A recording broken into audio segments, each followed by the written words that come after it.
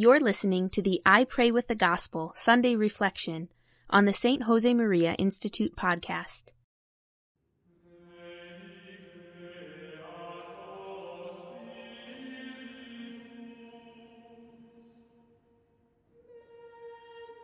In the name of the Father, and of the Son, and of the Holy Spirit. Amen. My Lord and my God, I firmly believe that you are here, that you see me, that you hear me. I adore you with profound reverence.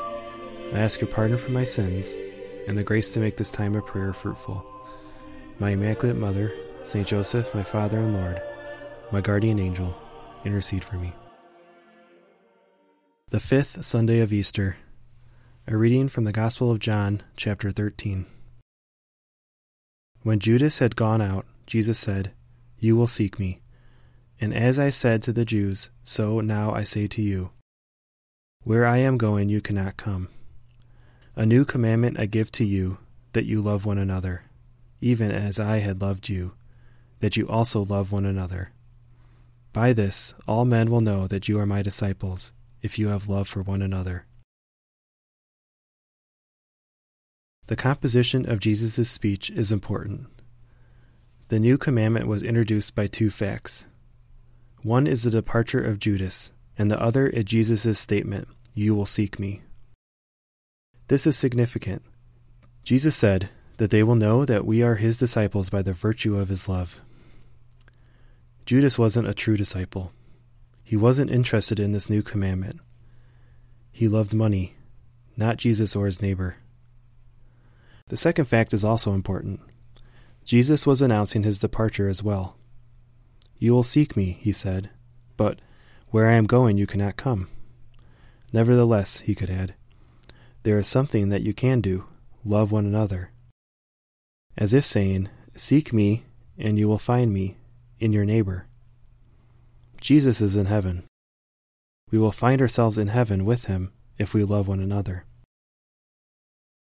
And the measure of that love is also given, "As I have loved you," said Jesus. When we love others as Jesus loves them, then we are another Jesus to them, and they are a Jesus to us. As you did it to one of the least of these, my brethren, you did it to me. Like that young girl who was thinking about her vocation. She went to visit an elderly home. She was providing all kinds of service, cleaning, feeding, tidying.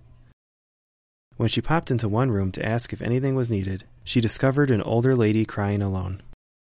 She came in, held her hands, and asked again, "What do you need?"